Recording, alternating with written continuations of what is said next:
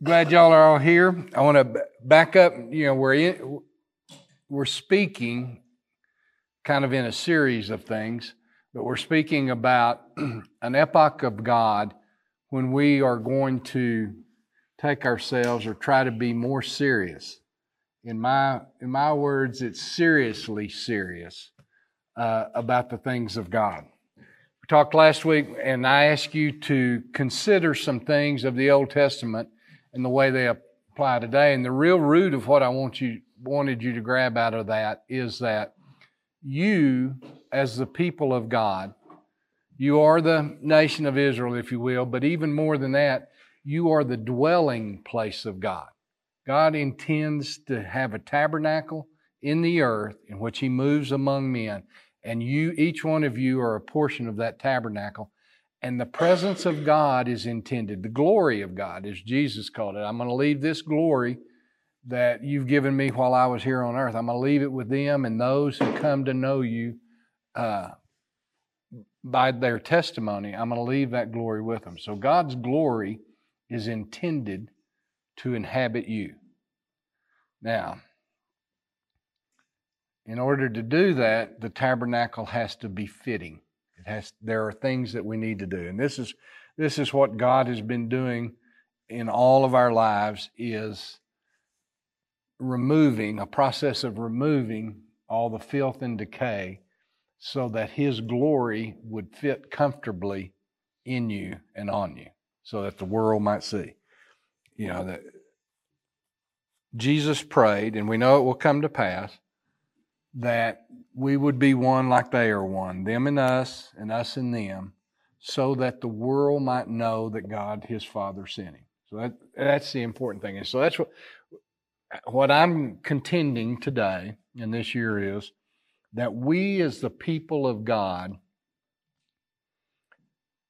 take for granted this privilege we have of carrying His glory, and we don't put enough effort into preparing ourselves to do it. As I read through Deuteronomy and I watch and see, you had Aaron and his sons who went into the Holy of Holies and went into the presence of God, and they would come back out and they would reflect His glory to the Levitical, to the tribe of the Levites who were serving around the tabernacle, not in it, but around it. And beyond them was the Israelites, the other tribes would come. But these people, especially when they were in the wilderness, but even after they got into the promised land, spent a great deal of their time in effort just preparing to get close to the glory of God. They couldn't go into it like Aaron's son. They would just have to get close and see it reflected from Aaron's son to the Levitical priest, or to the tribe of Levi and to them. And they put all that effort just trying to get close. We think a little prayer time in the morning or an hour on Sunday morning entitles us to the privilege of carrying God's glory. And so what I'm hoping to do in this time is to encourage us to become a little more serious about what we do in preparation for the privilege of carrying the glory of our Heavenly Father in the earth today, that we might become a little more serious about what we represent. And I present it in a black and white manner. There's the kingdom of light, there's the kingdom of darkness. The kingdom of God our Father, the kingdom of the world. And we have been called out of that. And there can be no darkness in the presence of light. So we have to, as the called out ones, we have to separate ourselves from the things of the world. We have to be totally separate from it. We're in it, but we're not of it. Those things are not going to control us. I would contend, by deception, that the serpent has caused us to make agreements with the kingdom of darkness that we don't even realize. It's just very little subtle things where we've come into agreement with the kingdom of darkness, and it's become so much a part of our culture that we don't even recognize it. And we need the Holy Spirit to quicken to us those things in us that are displeasing to God. Those things that are in us that, although God has forgiven us for our sins, there are things in our heart, things that hold our heart, things that lord over us that very likely would be displeasing to God, or things that He would want to mature us through. And so that's what I hope we're taking a look at. Now, we talked about last week about Eve's declaration of that serpent deceived me and I ate. And that's my basis of thinking on this. Satan comes along and deceives us, and we partake of something, and it becomes, like the apple was pleasing to her eye, it becomes pleasing to us. Now, if we remember from Paul's writings to Timothy, that in the last days, this will be the characteristics of the people of the world. Mankind will be lovers of themselves, lovers of money, boastful, arrogant, revelers, disobedient to parents, ungrateful, unholy, unloving, irreconcilable, malicious gossips, without self-control, brutal, haters of good, treacherous, reckless, conceited, lovers of pleasure rather than lovers of God, holding to a form of godliness, although they have denied its power. Avoid such people as these. So we have to we're being called to pull away from such things as those. The first and the last thing of me, the capstones of that, I think we see very evident in our culture today.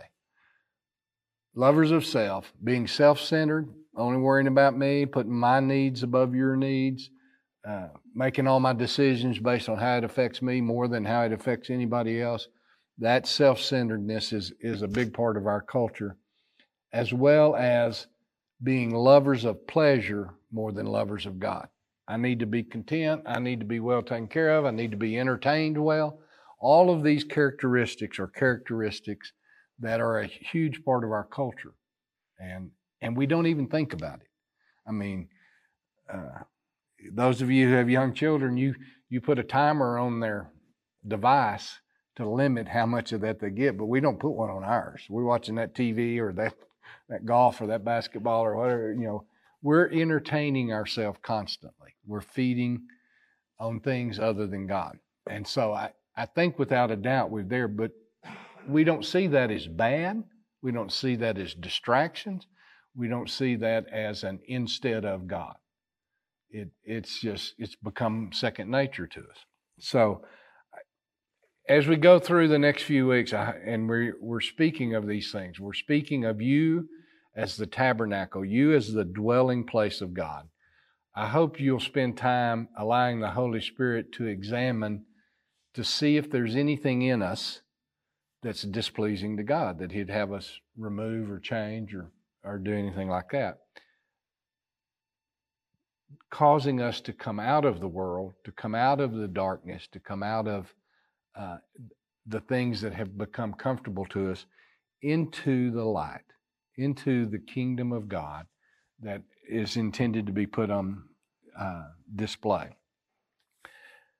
So today I'm going to touch on one particular deception that I think, at least for our day, has made one of the biggest impacts. Now, it's very important that we separate between people and the organization, or people and a system. We've got BTS. BTS isn't my identity. It isn't Adam's. It isn't Cheyenne's. Not yours, Robert or Travis. That's not our identity. We have to separate the people from that thing. The Browns over here have AirTex. It's easy for people to identify that thing with us, but we don't want to. We want to separate.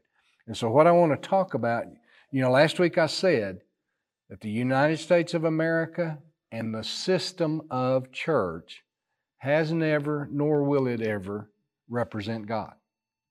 Those are false systems that cannot represent God. God inhabits people. Now, there are a lot of people in America who are children of God. There are a lot of people within the church system that are carriers of God, that are sons of God, and they carry the thing. But there's a level of deception that brings us into the loyalty to that system that we call church. So what I want to point out to you is for you to consider in your scripture, wherever you read scripture, remove that word church. We know from Colossians 1:24, we speak of the church, his body, or his body, the church. Well, if it's really his body, the ecclesia, those called out ones. That's who it is. But we have, over time, we have let that word devolve into many, many things. Now, if I say to you, now the church is a people, and you'll say, oh yeah, we know it's a people, but we still talk to the church as a system, and we talk of the church as a building. So where did we get that? How does the confusion come in? Well, the serpent deceived us and we ate. The beginning of that system of church certainly began in the 340s with Constantine. But the word church, if I understand correctly, what my research says is that in the publishing or in the writing of what we know as the King James Bible, the translators moved away from the word ecclesia and began to use the word kirk or church. And we have evolved that into church, which then has been evolved into a system and a building. If I say ecclesia to you, based on your knowledge of Scripture, do you ever think of a building? Can it even conjure up a building? If I say his body, can you get anywhere close to a building? There's a very, very subtle deception that when we interjected that word, that allowed us to shift and put a priority to a system and sometimes to a building rather than the people of God. Worse than that, that system and those buildings have divided us. When Paul would write to the Corinthians, he wrote to all the believers in Corinth. When he wrote to the Ephesians, he wrote to all the believers in Ephesians. He didn't have to pen a letter to the Second Baptist Church of Temple Row in Ephesus. There was one body of believers.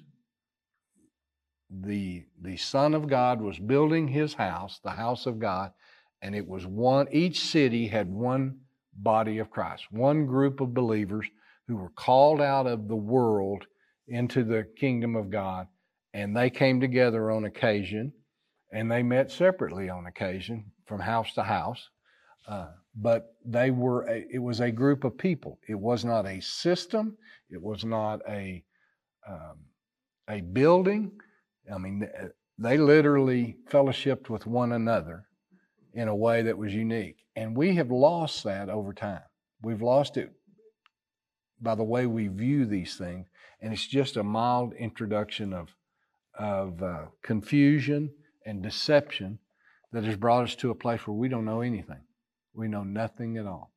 So I want to encourage you to consider, when you're reading your scripture and you come to that word church, scratch it out, either write ecclesia, the body of Christ, the called out ones, those called into the kingdom, however it means the most to you to understand that this is a people group, a people whose God, who has been sealed with the Holy Spirit, whose destiny is known, whose Lord and Savior is known, that these are unique people for unique times. Because we have to begin to see ourselves that way to accept the things we're going to begin to call each other out of. over the next few weeks, I hope that the Holy Spirit will reveal to us multiple ways that we have allowed ourselves to come into agreement with a kingdom of darkness.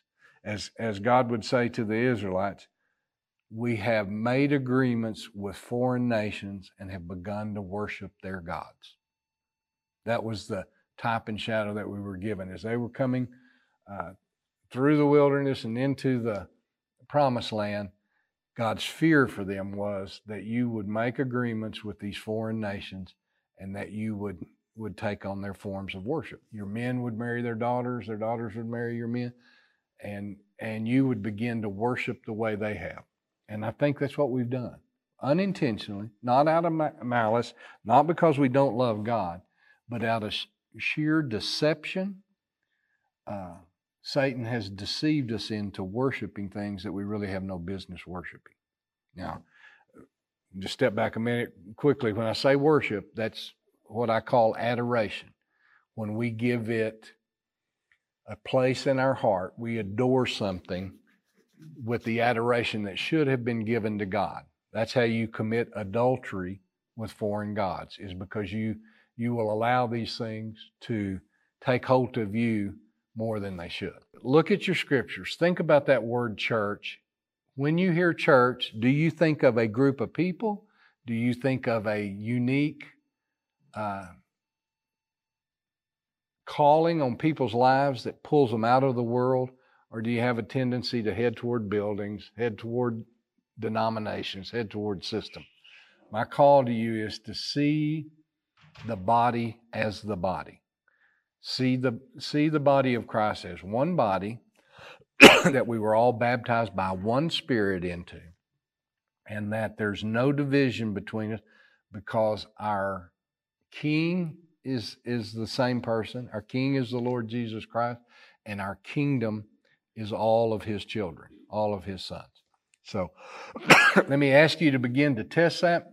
We'll press into this thing further in the next few weeks about how what is necessary for us to make ourselves available for the glory of God to dwell among us, as it should. It should dwell on each one of us, and when we come together like this, there should be an intensifying of it, an increase of it, that we see it more and more.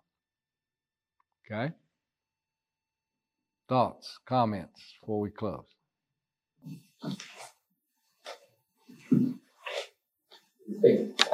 I think about Peter and when Christ said, "On this rock I build the church." I think it was because of Peter's understanding of his heart, and in him, like the Spirit of God, that's what I'm building my church on. That's the way we should see it, and not the way the Peter, the Pope, the way it was. Well, yeah, because what was actually said there, the Lord Jesus Christ said to Peter, who do you say I am? Peter said, well, you're the Messiah. You're the Son of God. And he said, this was revealed to you by my Father in heaven, not by man. And on this rock, revelation understanding from our Father in heaven is what I will build my body on. That's what he's building on. That revelation knowledge from his Father in heaven, not from mankind. Now, you think about us. Most of our beliefs, many of our beliefs, certainly in younger days, came from the doctrines of man, not from our Father in heaven. So I agree with you totally, Josh, totally.